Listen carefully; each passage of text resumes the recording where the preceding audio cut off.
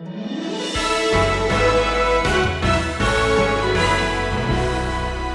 is the mission of individuals within the church to accept their vocation, their sacred calling from God, where God has placed them, to take into that world their Christian conscience, their Christian conviction, their Christian character, to bear upon their world of education and science and mathematics and law and government or whatever, influencing them who will never come in here.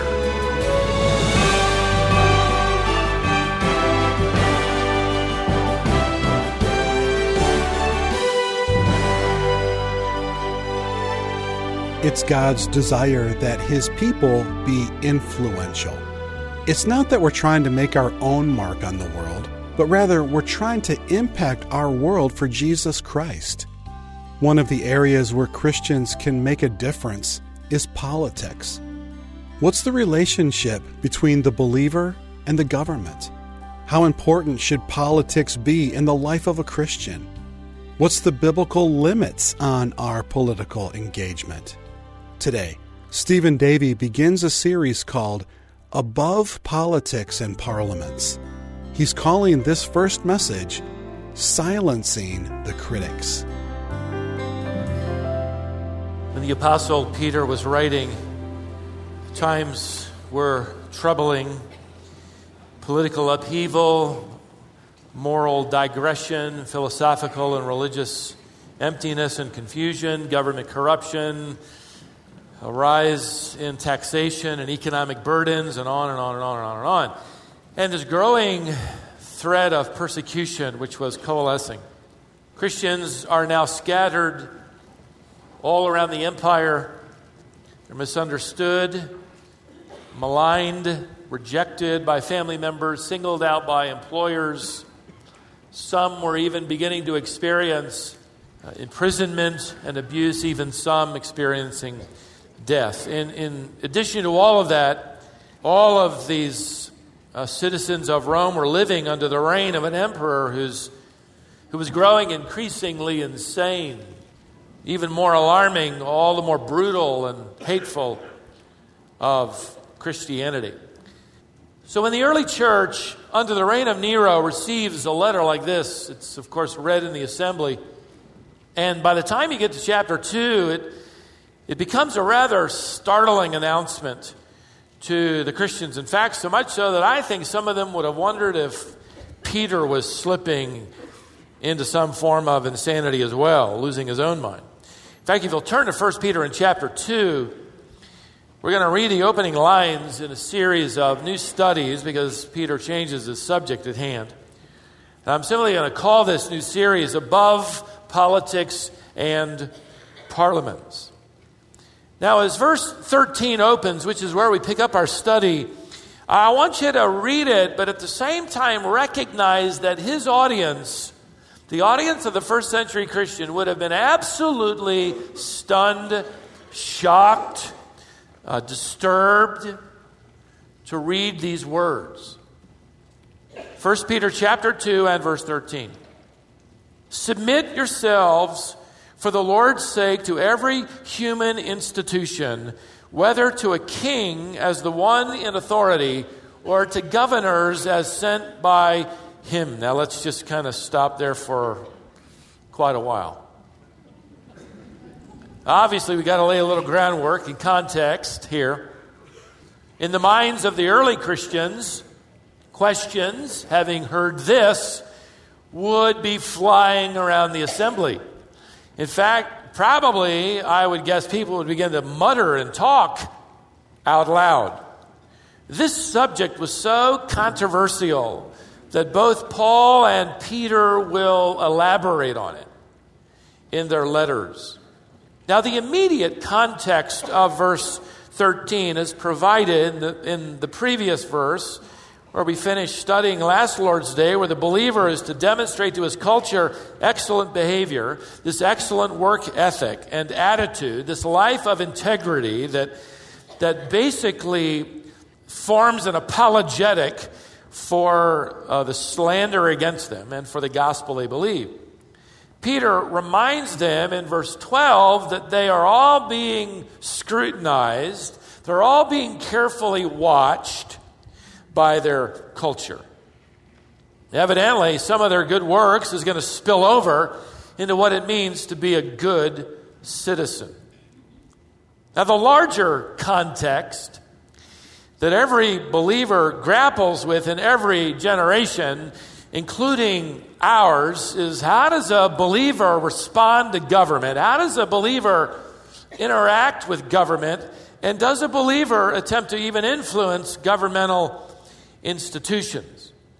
Now, you ask that question today, and you're going to get a number of different responses and perspectives. I'm not going to give you all of theirs. I'm just going to give you the right one, okay? As we dive in, I'm tongue-in-cheek here. I will say this. There are those, and there are brothers that I appreciate in ministry, who would say that we ought to effectively abandon our culture and abandon politics and the government entirely, emphasizing the preaching of the gospel to the exclusion of any attempt to influence government or political institutions. And yet it's interesting to me, the older I've lived, and I've had my own views tempered over time, those same people would with me express great admiration for people like William Wilberforce. I mean, what do you do with him? I've often wondered, what would I do as a pastor if William was a member of this church, giving his life and his energy and his wealth to attempt as a member of Parliament to stamp out slave trade throughout Great Britain. He was a political leader. He was driven by his Christian character and his Christian conscience. In fact, both the Apostle Paul and the Apostle Peter clearly emphasize the point that political leaders happen to be appointed by God. And aren't we glad when some believers are appointed? Aren't we glad when there's a Daniel of old or a Joseph with wisdom leading, involved in the upper echelon of national governmental institution? Are we glad to find somebody who acknowledges the glory of God after they've been elected? I see men doing that before they're elected. I really love it when they do it afterward.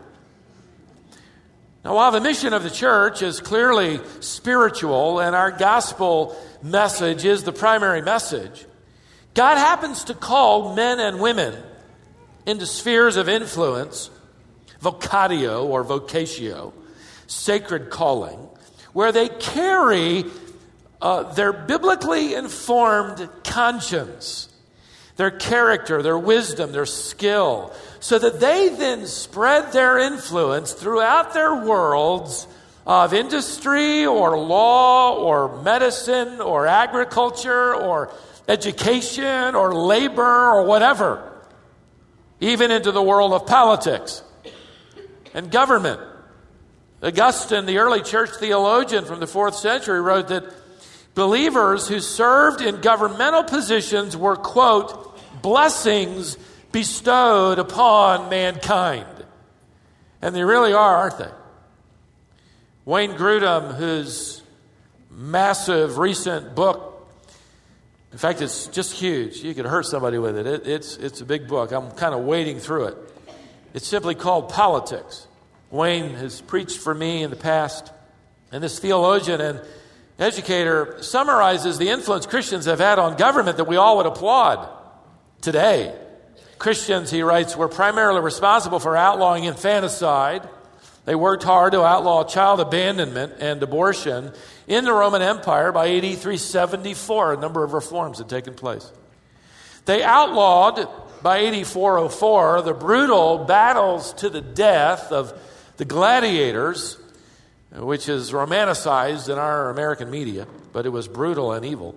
They even outlawed the punishment of branding the faces of criminals, especially horrific. They instituted prison reforms that included segregating male and female prisoners. Can you imagine what it would have been like prior to that? They stopped the practice of human sacrifice among the Prussians and the Irish. Got a little Irish in me. I didn't know they were sacrificing each other, but they were in the past. They argued against and eventually outlawed pedophilia. Christians were primarily serving behind the scenes that brought about the granting of property rights and other protections for women. In fact, they prohibited, if you read the biography of William Carey, you'll find that he combated this with the gospel message, ultimately the changes of the heart, but in the middle of it all, he's trying to stop this as well because it was their practice that a widow was burned alive with her deceased husband. It was considered to be the right of the widow to die. And by 1829, they found that to be finally outlawed in India. William Wilberforce gathered weekly with a group of wealthy and influential individuals in Great Britain, and they would strategically plan and pray in how to use their conscience governed by Christ, how to influence their world for the glory of God. And they certainly were successful in ending the slave trade by 1840 throughout Great Britain. What's a little lesser known is what they established. They established all these societies. They were called societies. They organized the Society for the Education of the Africans. They didn't just want them free, they wanted them educated. They organized the Society for Bettering the Conditions of the Poor, the Society for the Relief of Debtors. By the way, they saw the release of 14,000 prisoners in a 5-year span who were in prison because they were in debt, which then allowed them to get jobs so they could pay off their debt. Kind of a novel idea. But they were behind this. They also established hospitals for the poor and the blind. In fact, if you go back to the first century, the Christians would eventually establish what we would call hospitalization, and Rome only cared about the military, and they were the only ones that received any kind of medical help. They also helped war widows and veterans in need of medical and psychiatric help. And listen to this interesting statement that is brought out by another author I'm reading. He said that Wilberforce and his friends were nicknamed the Saints. They truly were. And we read that they bore this name, which was a derisive term, with gladness. Just happened to be reading the biography of Hannah More. I always try to keep one or two of these going. I find illustrations in them. The biography of Hannah More she was an interesting woman in Great Britain, and she was a close friend of Wilberforce, and just found that to be coincidental, frankly, to my other reading. But she was also a friend of John Newton, whose lyrics we sang earlier, the converted slave trader and author of the more famous hymn, Amazing Grace.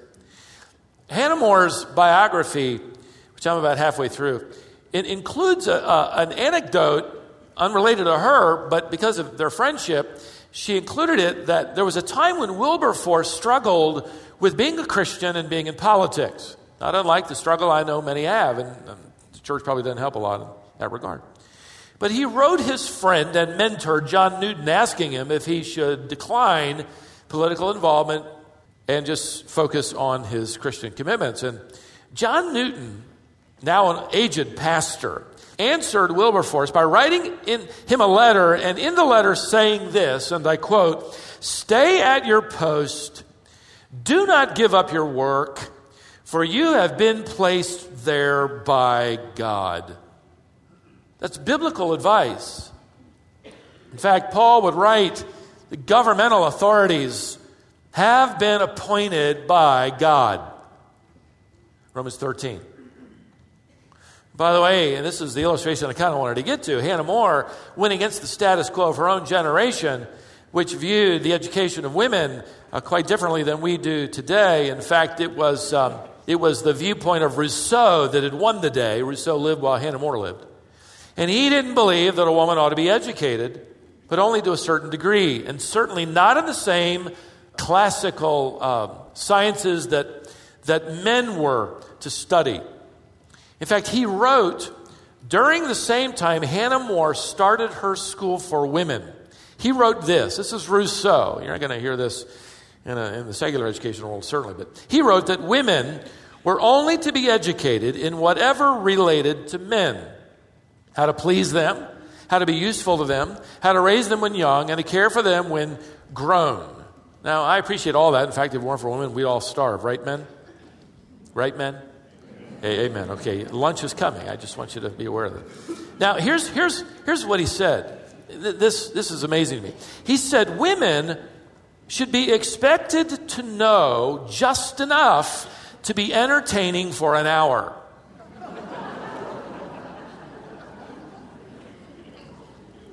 So Hannah More's ideas about educating women wasn't welcome. In fact, one medical doctor writing during the time of her school agreed with Rousseau, and he wrote with some kind of, knowledge. He wrote, now it's laughable, but he said, if women are educated in the same subjects as men, it will harm their reproductive organs. So what compelled Hannah More to violate the status quo and to seek to influence her culture? It was nothing less than the Protestant Reformation and the doctrine of the individual priesthood of the believer. In fact, she was convinced that women should be able to read the Bible for themselves, even in the original languages. And the mission of the church is not to make sure people can read Latin, Greek, and Hebrew, or whatever.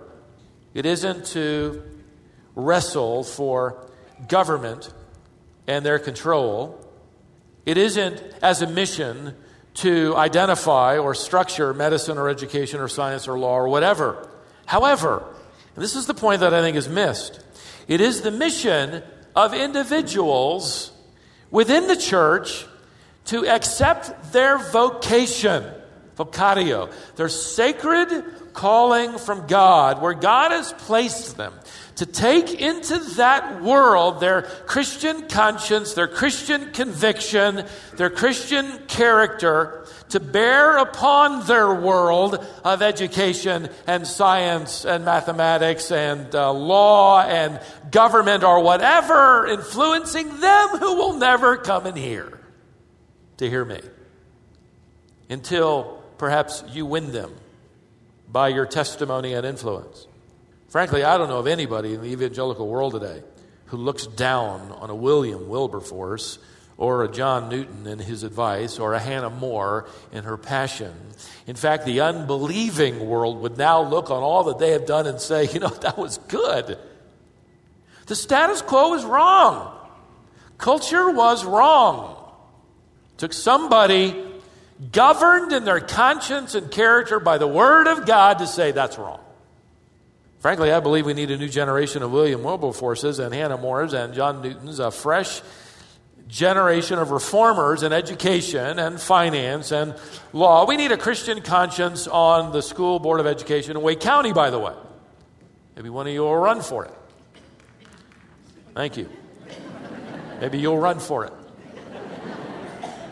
We need Christians in every phase of life. I think it's interesting that Paul will commend and greet in his writing to the Philippians in chapter 4 and verse 22, those of you who are in Caesar's household. That means administration. There were believers tucked in there, asking God, no doubt, for wisdom in how to bring their Christian conscience and character to bear. We need men and women who love Christ, first and foremost, but who, like William and others, accept their post as that of God's assignment, who will love Christ enough to introduce him to that world of education or business, that classroom where you work, into every phase of life. Now that's exactly, I believe, what Peter and Paul have in mind. Now with that in mind, let's dive in and take a closer look at this exhortation. First of all, I want you to notice the command. Verse 13. Submit yourselves for the Lord's sake to every human institution. Submit yourselves. Literally, place yourselves, place your attitude and your posture into that of submissiveness, quiet submission. And it carries a sense of urgency, by the way. And I think that's because we've already learned in our study that there were slanderous accusations that Christians were seditious, they were treasonous, they wanted to overthrow the government. Well, how do you battle that? Don't plan to overthrow the government. Don't be seditious. Don't rail against the emperor. Submit yourselves, which then means it doesn't matter if you elected them or not. By the way, these people certainly didn't elect Nero. There weren't ballots back then. Doesn't matter if you agree with them or not. Doesn't matter if you like them or not. There was little to agree with or like about Nero. But Paul clearly said in his letter in Romans 13, there is no authority except from God. And those which exist are established by God. In other words, they've been placed in power by God, which means you might not have wanted them, but God evidently did, because there they are.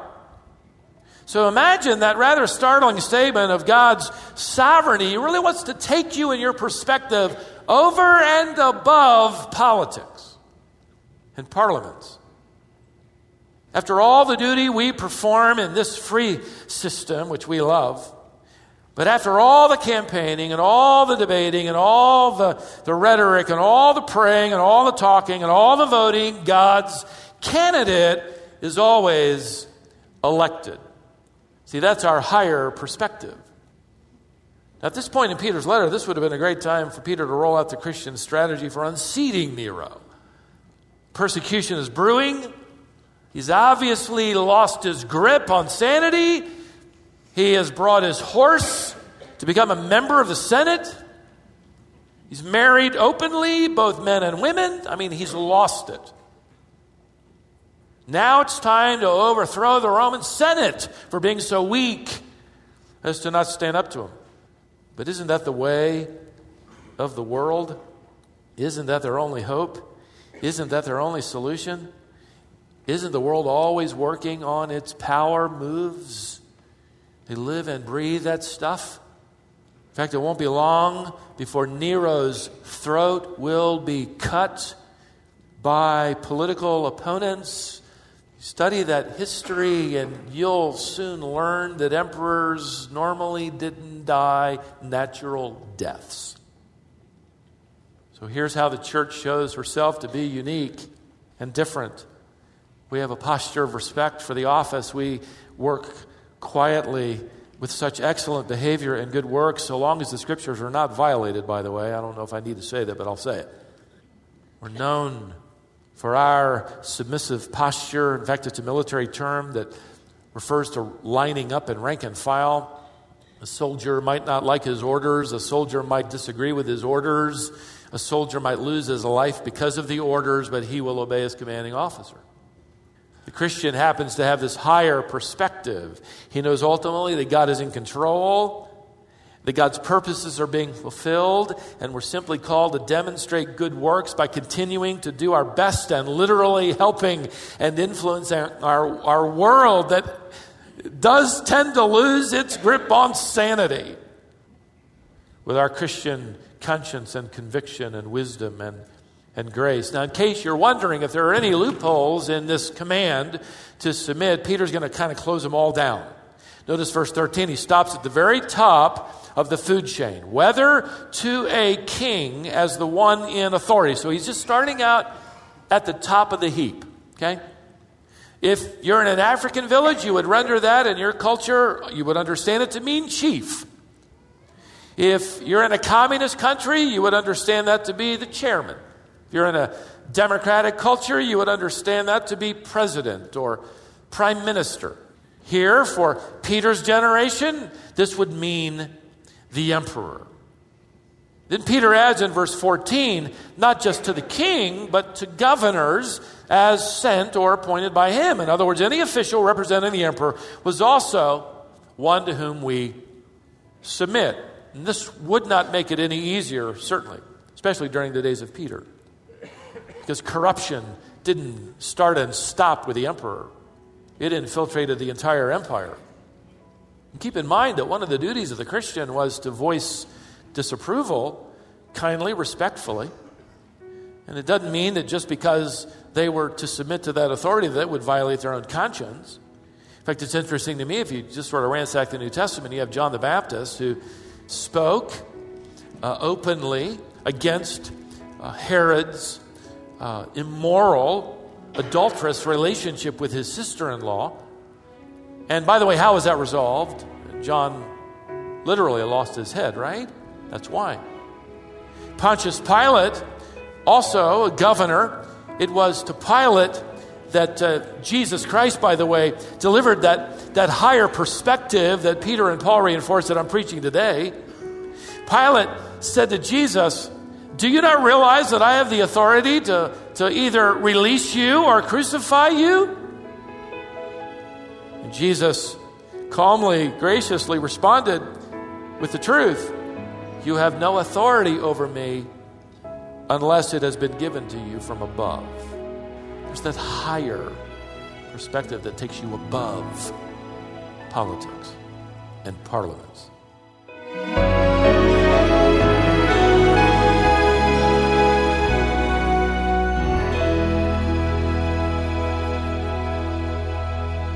It's easy to get caught up and even carried away with politics and government. Politics is an area that often ends up being divisive, and it can become all about winning and losing. As believers, we have a different perspective, or as Stephen just put it, a higher perspective. We have more to learn from this message, but we don't have time to get to the end, so we'll stop here and resume this lesson next time. This is Wisdom for the Heart with Stephen Davey. Today's lesson was part 1 of a sermon called Silencing the Critics. It comes from Stephen's series entitled Above Politics and Parliaments. If you missed a portion of this lesson, it's available on our website, which you can find at wisdomonline.org. This series, as well as the archive of all Stephen's teaching, is posted there, and you can listen to each sermon or read Stephen's manuscript free of charge. That address again is wisdomonline.org. Between now and our next broadcast, we'd enjoy hearing from you. It would encourage us to learn how God's using this ministry to build you up in the faith. Our mailing address is Wisdom International, P.O. Box 37297, Raleigh, North Carolina, 27627. Let me give you that again. You can write to us at Wisdom International, P.O. Box 37297, Raleigh, North Carolina, 27627. Thanks again for joining us today. Come back next time for the conclusion to this message here on Wisdom for the Heart.